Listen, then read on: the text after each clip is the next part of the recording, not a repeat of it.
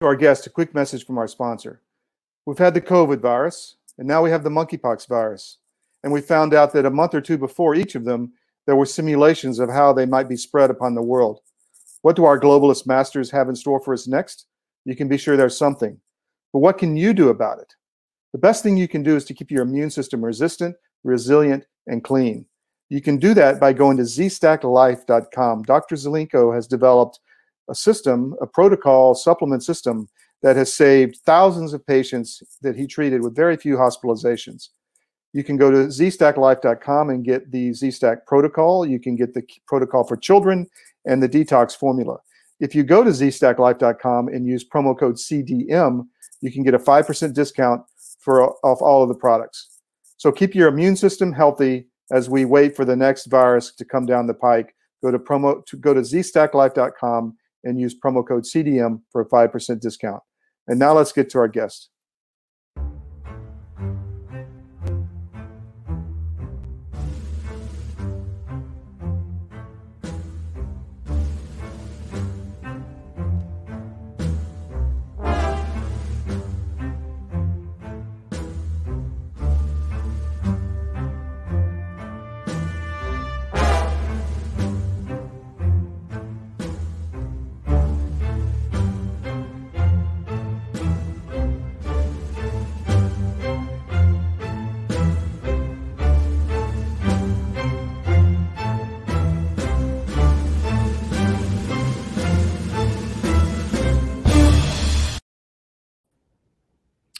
Welcome to our Globalist show. Our Globalist Conversations is started because of the World Health Organization meetings in May.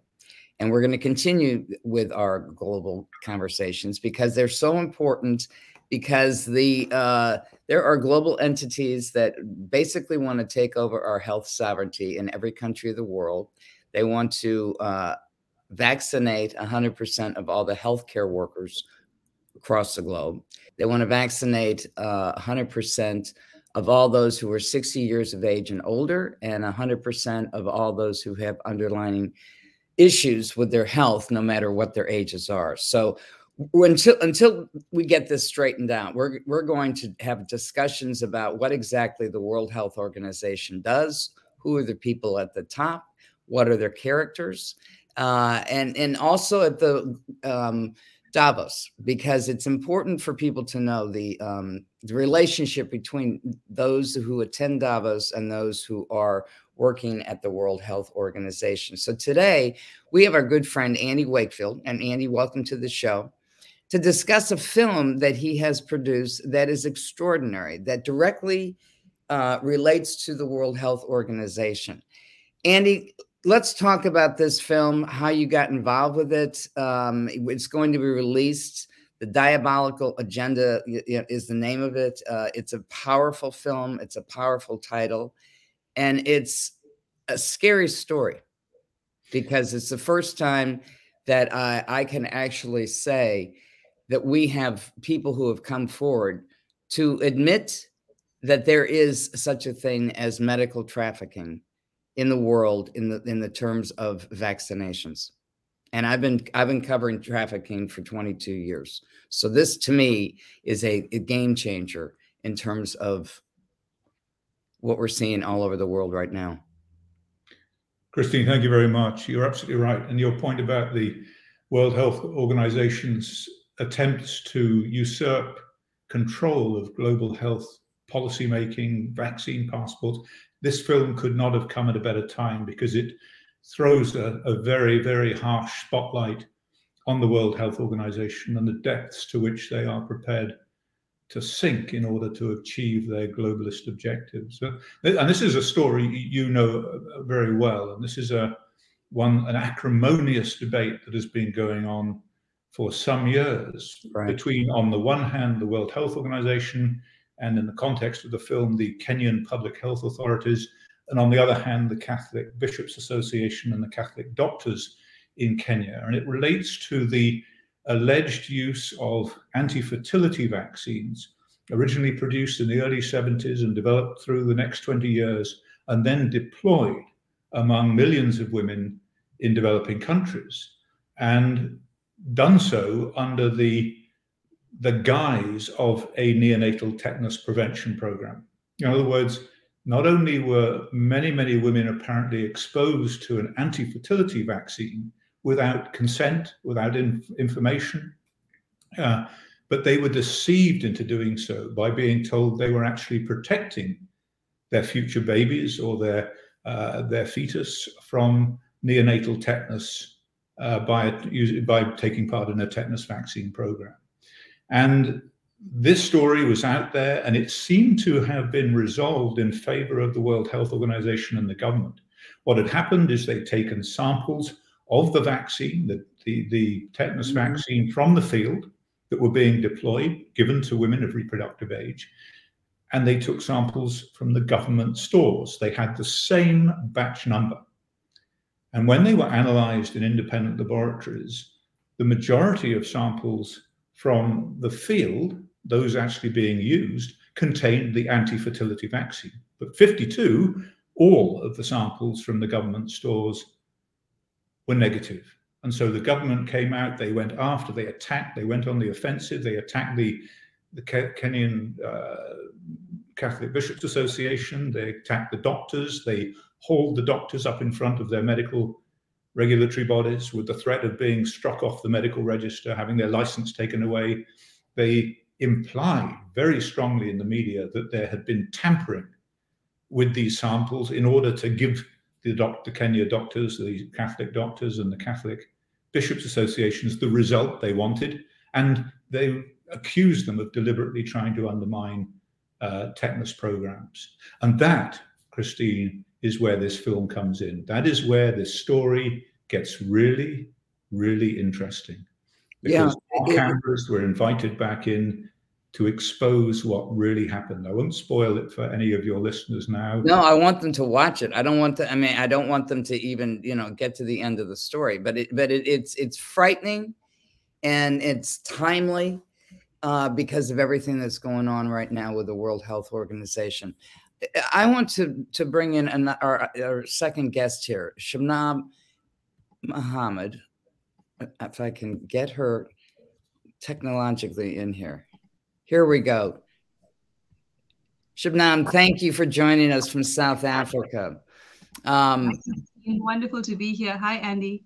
Hi, lovely to meet you. Yes. So when we're talking about the World Health Organization, and we know from the General Assembly last month, they're gunning for Africa because there's less percentage of people who have been vaccinated across the continent. Andy spent some time there. I've certainly spent some time there over my lifetime. And, this is sort of like the field where they do a lot of experiments, and we've often heard about them. Some of them have been documented in terms of experimental. Shabnam, talk to us about what's going on in Africa in terms of the WHO and the vaccinations, because Andy's film, which is about what happened in Kenya, is a heartbreaking film. It's going to be released on June 10th. My dream is to see that it goes absolutely viral, and it starts a conversation that shakes people up. But tell us what the climate is right now in terms of the vaccinations, not just in South Africa where you are, but across the continent. So in general, there is a mistrust of vaccine programs on the African continent, and that is because of a long history of medical experimentation, often, if not always, without informed consent, but which something the WHO and its pharma investors have invented called implied consent. And of course, we know there is no such thing when it comes to your bodily integrity, your safety, and your dignity. And so there have been a number of examples along the years, apart from this very important issue historically that Andy is raising in his film. But also in 1996, the Nigerian children were experimented on without proper informed consent. With Pfizer products, 11 of 200 children died, and their families only received compensation, or some of them, in 2009. And then also there was a malaria study facilitated by the WHO, and this was reported in the British Medical Journal, in their words, to constitute a serious violation of international ethical standards. Again, why? Due to the lack of informed consent from Ghanaian, Malawian, and Kenyan children. This was the GSK vaccine Mosquirix, and it ended up causing 10 times the amount of cerebral malaria as opposed to unvaxxed people, and a doubling of the deaths of young girls. So Africa hasn't forgotten this, and never has the WHO demanded accountability from the pharmaceutical cartel. In fact, quite the opposite. It rubber stamps these experiments, and we've seen that reach a crescendo during this coronavirus chapter that we're in right now. And it is partly because of that experience, that historical living memory, as well as a general mistrust in political leaders. And I must add, a great faith in natural and indigenous medicine. And those three factors have combined to result in lower vaccination rates than in the other continents, lower rates of infection from the coronavirus. Of course, there's a great debate as to what the actual cause of the coronavirus symptoms are. But nevertheless, I think Africans have had enough. And that was very clearly reflected at the World Health Assembly number 75, where the African bloc of 47 countries said no to the amendments, 13 proposed amendments to the international health regulations, which taken together, if you look at its architecture, its impetus, and the potential risks, in essence would constitute a usurpation of sovereignty, from increased surveillance to access to genomic testing, to giving the Director General almost unilateral power to declare actual or potential emergencies of international concern, to the WHO expecting a potentially affected country to come back to them in 48 hours or else. And of course, the weapon that's being wielded behind the scenes of potential sanctions with countries who do not comply. So, Christine, as you can see, what is intended is to use the IHR and that new pandemic treaty, now being called an accord, as a weapon of socio-political control. And ultimately, the WHO is it's a corporate. It's not a health-focused organization. It doesn't act in the interests of people. And all of that is rooted in conflicts of interest. No, that's a good summary, because it's all true, and and it really is. It was 47 countries that supported these amendments that were put forth by the U.S., and now it's 47 African countries that are standing up to it. I love the fact that the Africans may save us all from this utter madness. Andy, you did your residency in Kenya, didn't you? I was there as a medical student. I was working up in a village on the shores of Lake Victoria called Serodidi. And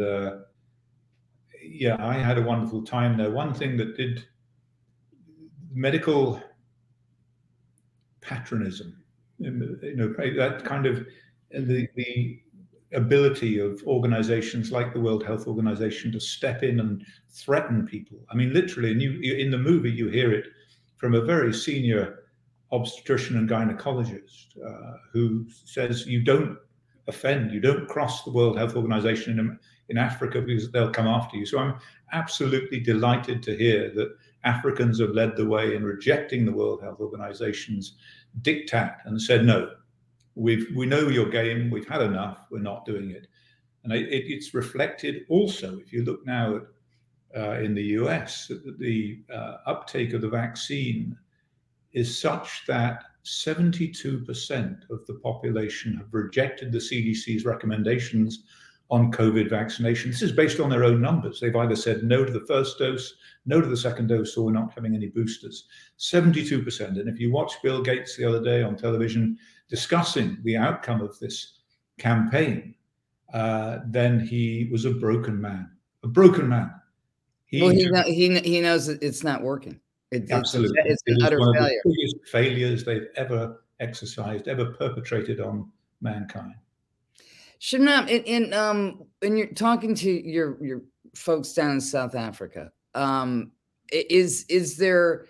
Do you get a sense that somebody's going to say we're going to give you some foreign aid if you take these vaccinations from America? Well, that's always the case, isn't it? Two things happen. One is the funding of academic institutions and young people who are then groomed to become a part of the cesspool. And the other is the promise of foreign aid. Now, to establish the kind of systems that the WHO, via its investors, is pushing through the IHR or the New Pandemic Treaty, it's going to cost a lot of money. And most African countries don't have access to that kind of money because of colonization and because our resources don't belong to us. They belong to these mega corporations and supranationals. And so therefore, it would be a case of the carrot or the stick. The stick, of course, being sanctions if you don't comply, or downgrading your economy using highly corrupt institutions and mechanisms. And the other would be the promise of these loans via the IMF and the World Bank. Now, South Africa has, to a large extent, resisted those loans since the advent of democracy, but they have been taken up at least twice, since 1994. Certainly what we have going on in South Africa is a widening of the gap between the 1% at the top and the 99%, and it reflects in high levels of unemployment, over 30%, or at least that's what the statistics tell us, and over 70% of young people being unemployed. And so therefore, it is quite easy for the political elite to dress up these IMF World Bank loans as a good thing. However, socially conscious South Africans know that this is an absolute disaster. I have no doubt that these loans will be offered, but there's also a great political stirring within the country and its leadership, in particular, President Cyril Ramaphosa, who's been accused of some criminal activities. So there's going to be a massive shakeup. However, to free the country from the clutches of the IMF, the World Bank, and of course the BlackRocks and Vanguards of the world is still a struggle that the country, the continent, and indeed the world needs to engage in. What about the Chinese influence in Africa right now, Shabnam? I mean, it's it has gotten its grip on many of the countries because of the economic coercion packages that they offer. I mean, do you see that having any influence? So I prefer to think of it, Christine, as the influence of corporates as opposed to a country as a whole, because I think those kind of binaries blur what's really going on behind the curtain is that it's governments and their handlers as opposed to the people of the country, right? And so therefore it is the oligarchs of China or the oligarchs of South Africa or the oligarchs of America, for example, that are actually responsible for much of the turmoil, the corruption that we're seeing, and of course the capture of state-owned resources in an attempt to privatize them, such as Eskom in South Africa, which is in a total state of crisis. This is the energy provider. Mm-hmm. It has been crippled and comatose over years, but this is, as some of the greatest thinkers, political thinkers of our time have said, this is capture by the private industry. It is privatization that's at play. And so what they do, and I think if you watch Confessions of an Economic Hitman, for example, is that they collapse state-owned enterprises to say, well, you can't, clearly you can't do the job. Let us take over, us being this corporate, and we'll run it for you. But of course, that's not going to work either because the profit lies in the system being broken, not in it functioning properly. But at its root, I think, Christine, is conflicts of interest. And we are really digging into that subject in South Africa in particular. One of my colleagues, Fafri Hassan, is an expert on this. And we can see these conflicts of interest all the way down the pyramid from BlackRock, State Street, Vanguard, the IMF, World Bank, Bank of International Settlements, the media, pharmaceutical industry, big tech, big agra. And I want to give you a couple of examples when it comes to the WHO. Now, we know that it's predominantly funded by private stakeholders. And these, of course, would include the Bill and Melinda Gates Foundation, Gavi, Wellcome Trust. But the direct contributors also include Big Pharma, so J&J, Merck, Pfizer, etc. Mm-hmm. Their personal injury their personal injury at the WHO protection and in-kind contributions also dominated by Big Pharma. They've signed a long-term partnership agreement with the Wellcome Trust that's not only donated to by Big Pharma, but also Goldman Sachs, JP Morgan. So it's all Mhm. of the same people that have played a role in the banking crisis. They're all in the same club. And as George Carlin says, we're not in it. The Global Vaccine Action Plan appointed a leadership committee consisting of, again, Bill and Melinda Gates Foundation, Gavi, NIAID, UNICEF, and the WHO. Its funders and decision makers include individuals who hold patents in medical products. And so, if that's not glaring enough for us to say this organization is completely corrupt, then I really don't know what is. But I do think that we are at a moment in history with this awakening that's happened over the last 2 years, where we can see them for what they are and decide to not only defund and exit, but also to build new, alternative, and parallel systems of self sufficiency, health, and sovereignty. So well said, Andy. You know, it's a beautiful summary, and It one really thing is. that struck me is when I was in Africa, there are two things. One is the susceptibility of politicians to corruption. It's a tragic thing to say, but it That's was true. so obvious to us at the time. And even during the sort of 3-4 months that I was there, numerous politicians were hauled up for corruption. And so they are very, very vulnerable to the influence of big pharma and money coming in from the World Health Organization, as well as you point out, as the stick that if they do not subscribe to those policies, they will be punished for it. The other thing is, and this is relevant to the film, is that when the World Health Organization and others look at this film, they will dismiss some of the compelling characters, the utterly compelling characters who were filmed in Kenya. And they will say they were lying. They made it up. Let me make a point, and that is that tragically, when I was there, life was very cheap in Kenya. Mm-hmm. These people have taken an extraordinary risk to go out That's right. on camera, on film, and say what they have said in this film. They have literally put their lives on the line. You don't do this lightly.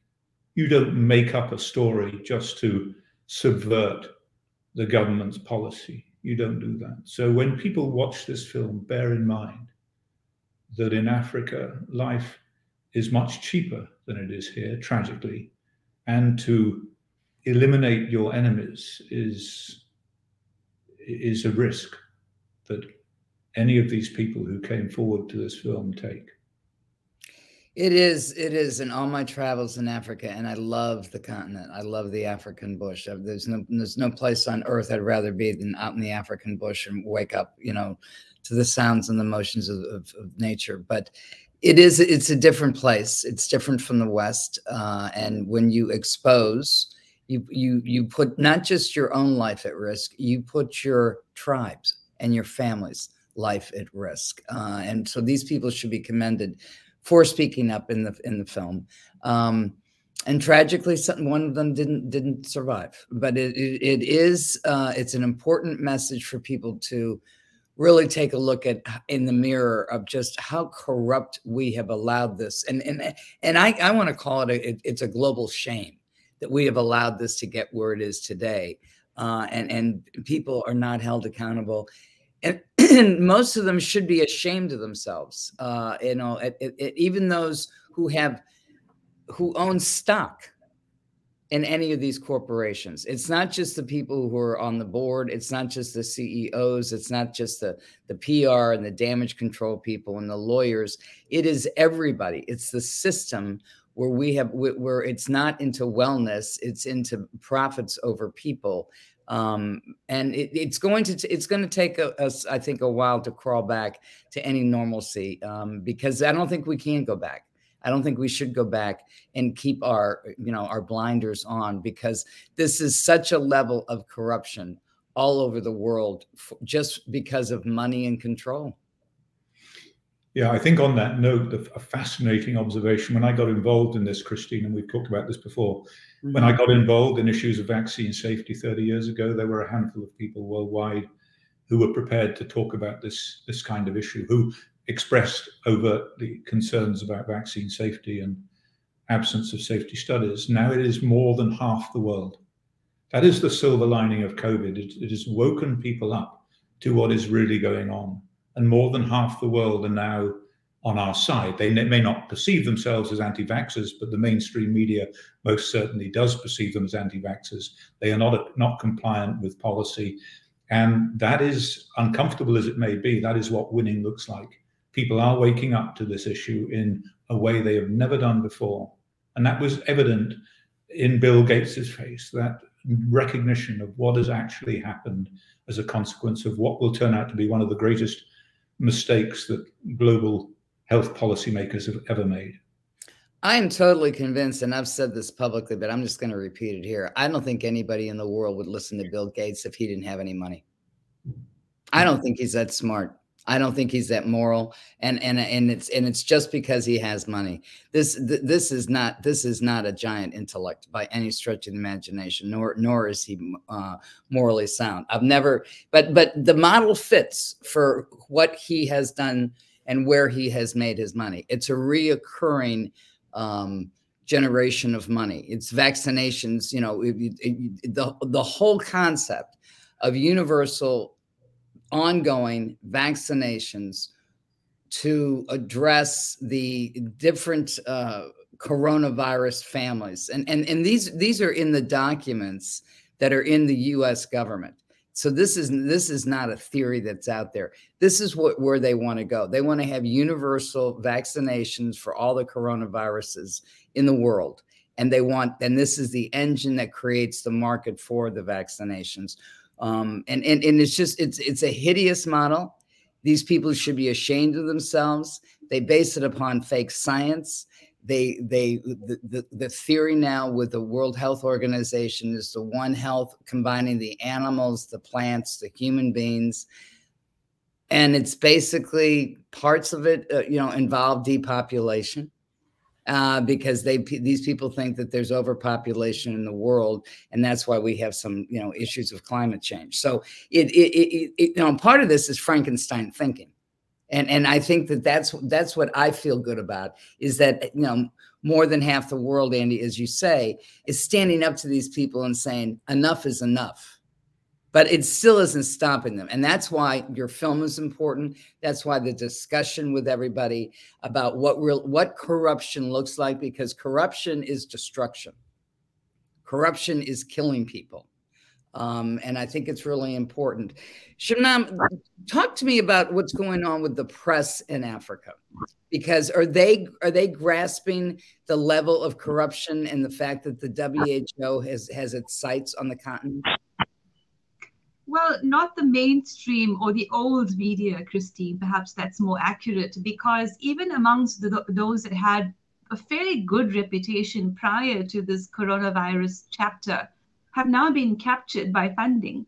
And there was a choice for them between letting go of their staff, because the lockdown has just been so harsh and deliberately so to push people into corners, or accepting funding to continue the business going. And so Bill Gates was one of those investors that opened up the taps and invested about $316 million in various media organizations, including South African media and including media outlets on the African continent.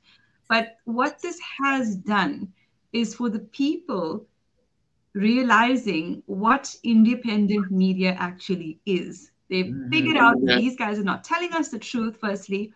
Secondly, what else have they been lying to us about, in service to their corporate paymasters, even prior to coronavirus?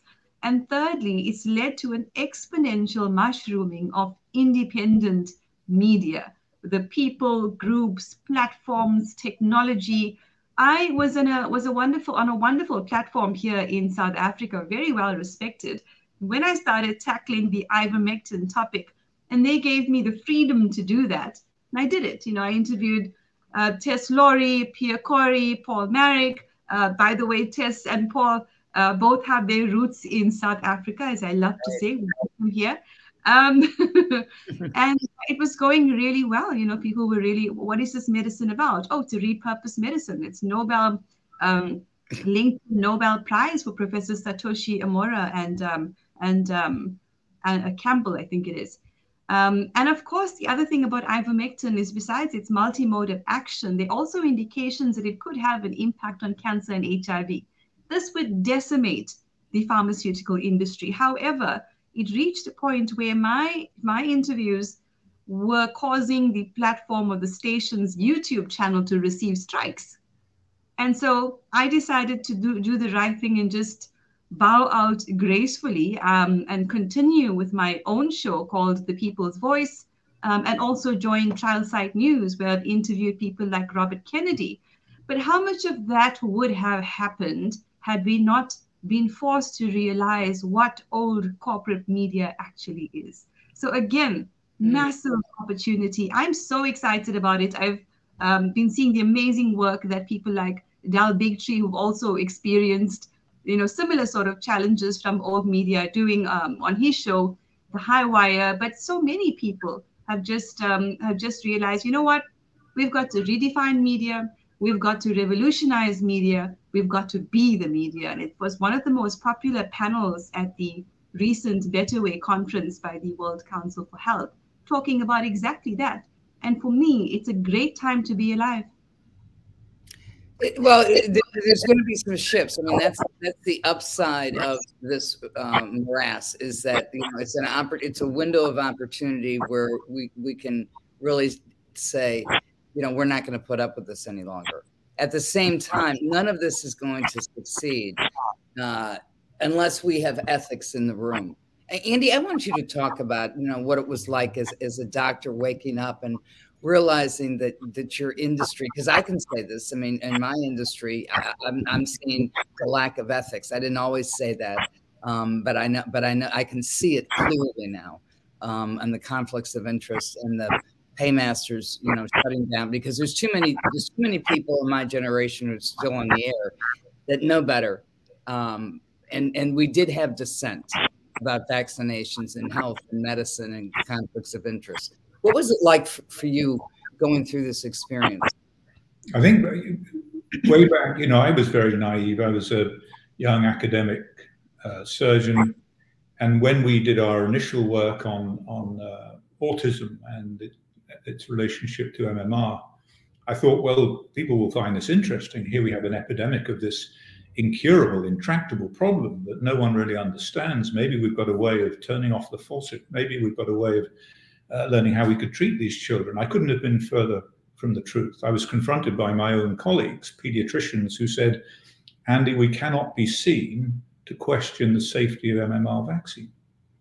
That wasn't a medical perspective. That wasn't a scientific perspective. That's what will our colleagues think of us in the Royal College if we start to criticize this vaccine. Now, I said, what about the children? Mm-hmm. You're sworn to help.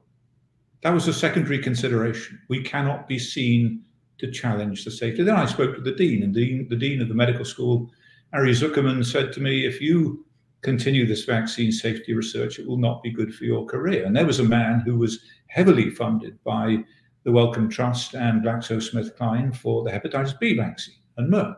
There was a man whose very survival in the medical school was dependent upon the pharmaceutical industry. And it became rapidly evident to me just how corrupt the system was. And at the time, before the cancel culture really existed, it was an interesting situation because on the one hand, there was me, and on the other hand, there was the CDC and the World Health Organization and UNICEF and the pharmaceutical giants and the British government and the Royal College of Pediatrics. I mean, it was an interesting odds. And so it was a very, very challenging time. I learned one thing, and that is that as they stripped, I had a lot of letters after my name, as they gradually pulled all of those away and threw them in the trash.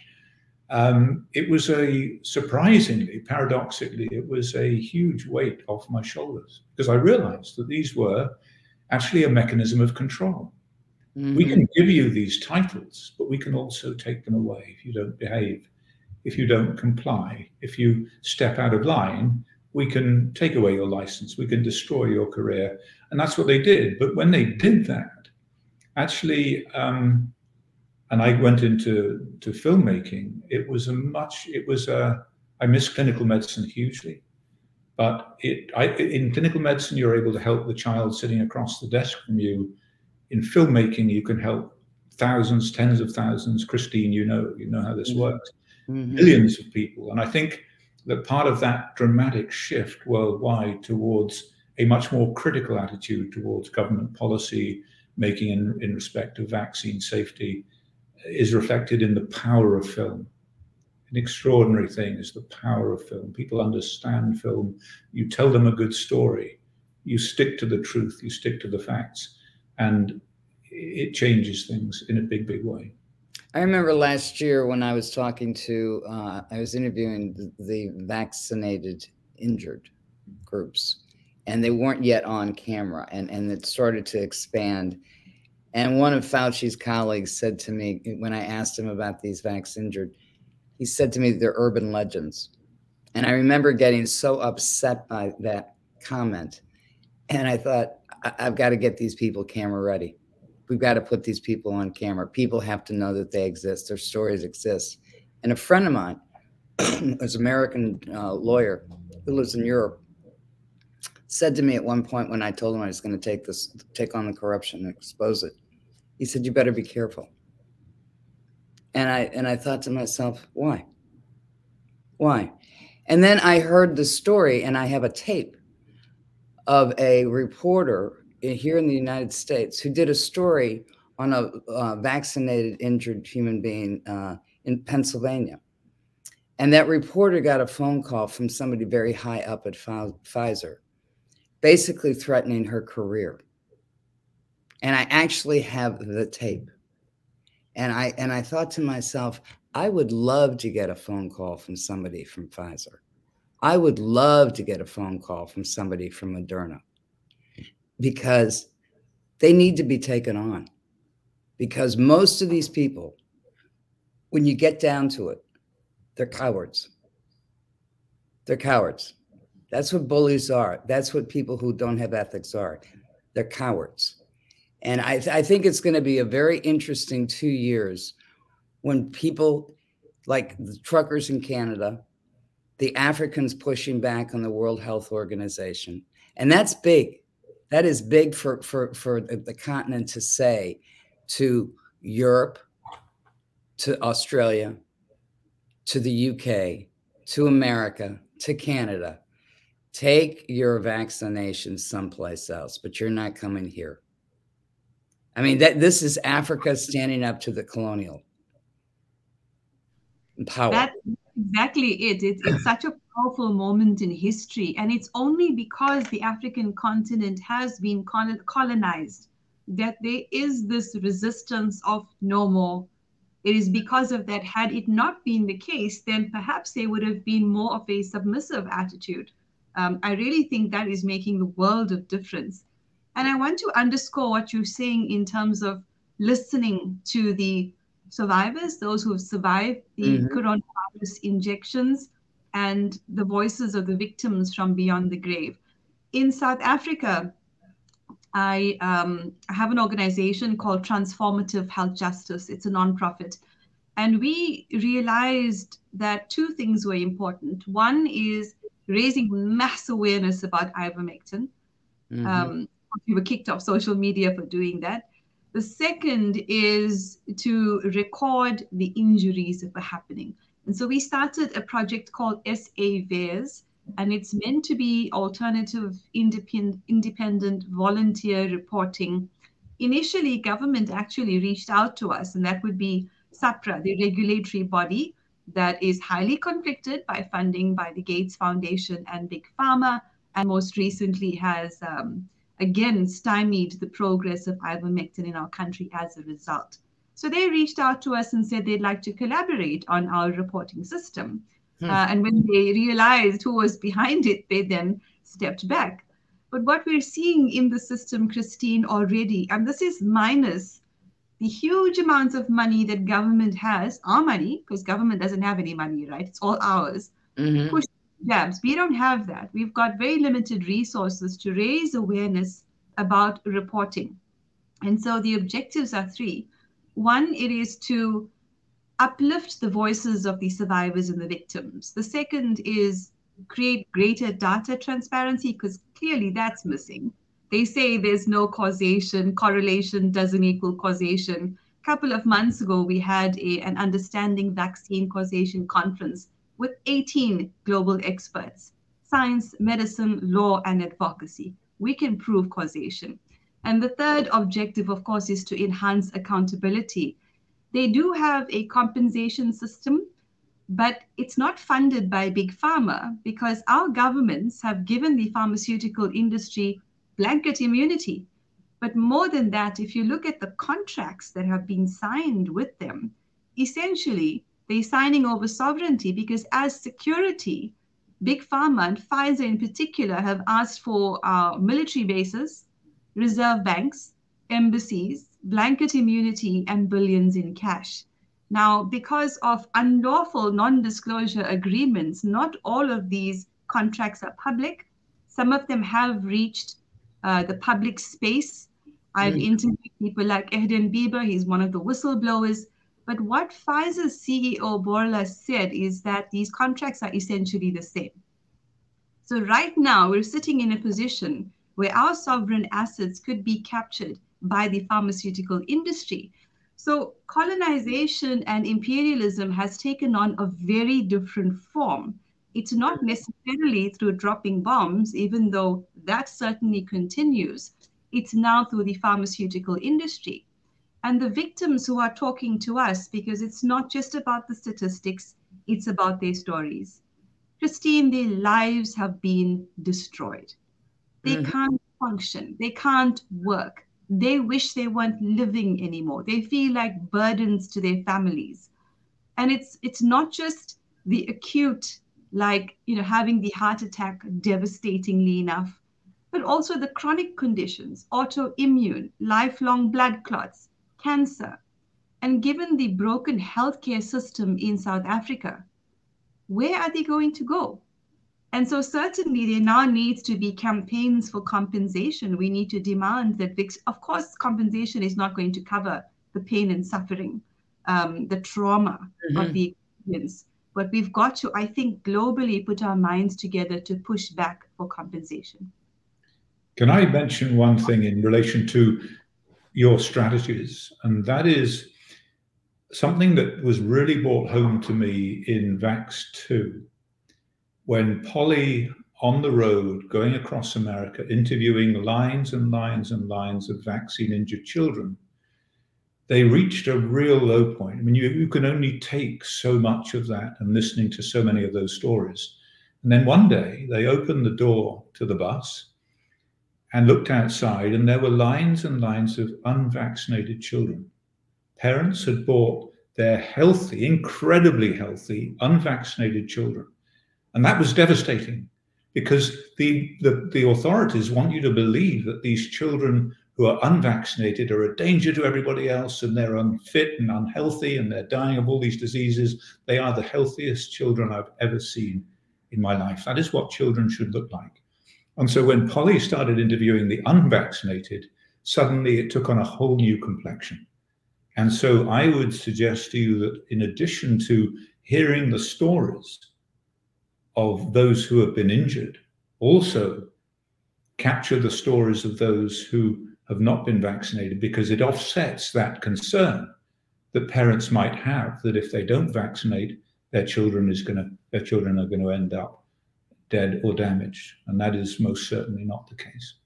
It is the fear factor. It is, you're going to get sick. I actually had, because I'm not vaccinated. I actually, and I'm not going to get the COVID shots whatsoever.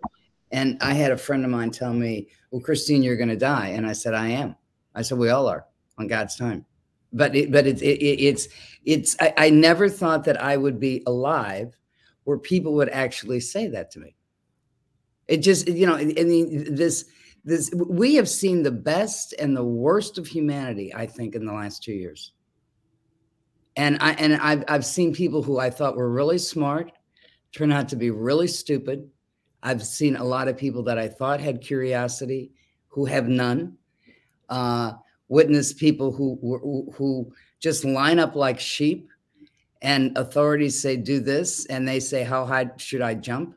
I mean, I think it is amazing. So I love the fact that Africa, Canadian truckers, people are pushing back and basically saying to these maggots all over the world, enough is enough. We're not going to buy into it. And I think that shaming should happen on a global stage to all of these people who think that they have the right. It's not just that they're doing it, it's that they truly believe that they have the right to do this to another human being. And that level of arrogance should absolutely be exposed across the globe. Yeah, absolutely. I mean, it's arrogance to the level of evil. I mean, Yes. Tedros, who's not a doctor and was re-elected much against the will of the Ethiopian people, who consider him, quite frankly, to be a terrorist. Mhm. He was in South Africa in February or March, and I covered that in Trial Site. And he was here to promote mRNA production facilities in Africa. These products that are experimental, they clearly don't work. They're expensive. We certainly can't afford them. And on top of that, Christine, need to be kept at a particular temperature. Right. Now, South Africa, with its electricity crisis, is never going to be able to maintain that.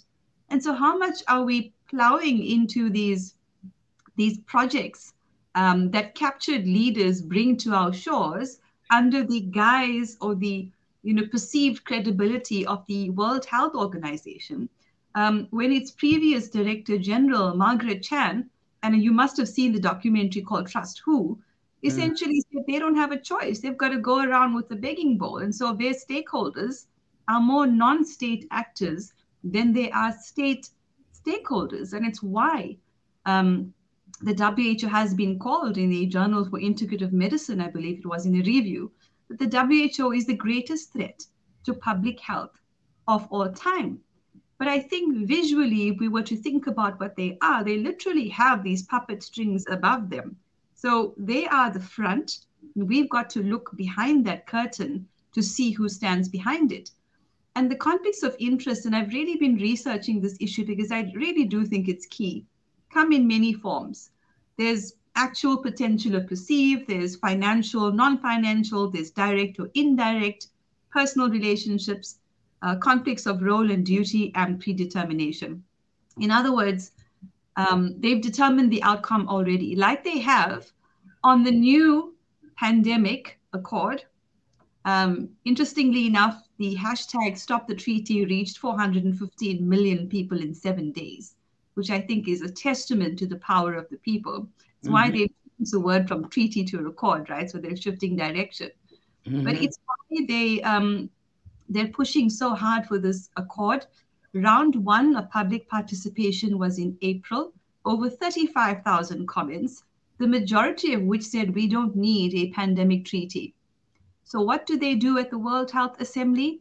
They decide, there's a little footnote, that they're not going to have round two, which was planned for the 16th and 17th of June. So they don't actually care what we think. I mean, this is something we've known all along. But if we needed any further evidence that this is an organization that needs to be made irrelevant, that certainly is it. So the hashtag Stop the WHO campaign is where we need to move globally. While we may have had a significant victory at the World Health Assembly, the campaign to stop the WHO and to co-create better ways of living has to continue. That's true. That's true. Andy, you get the last say here. So pitch your movie. Well, yes, please. It comes out on the 10th.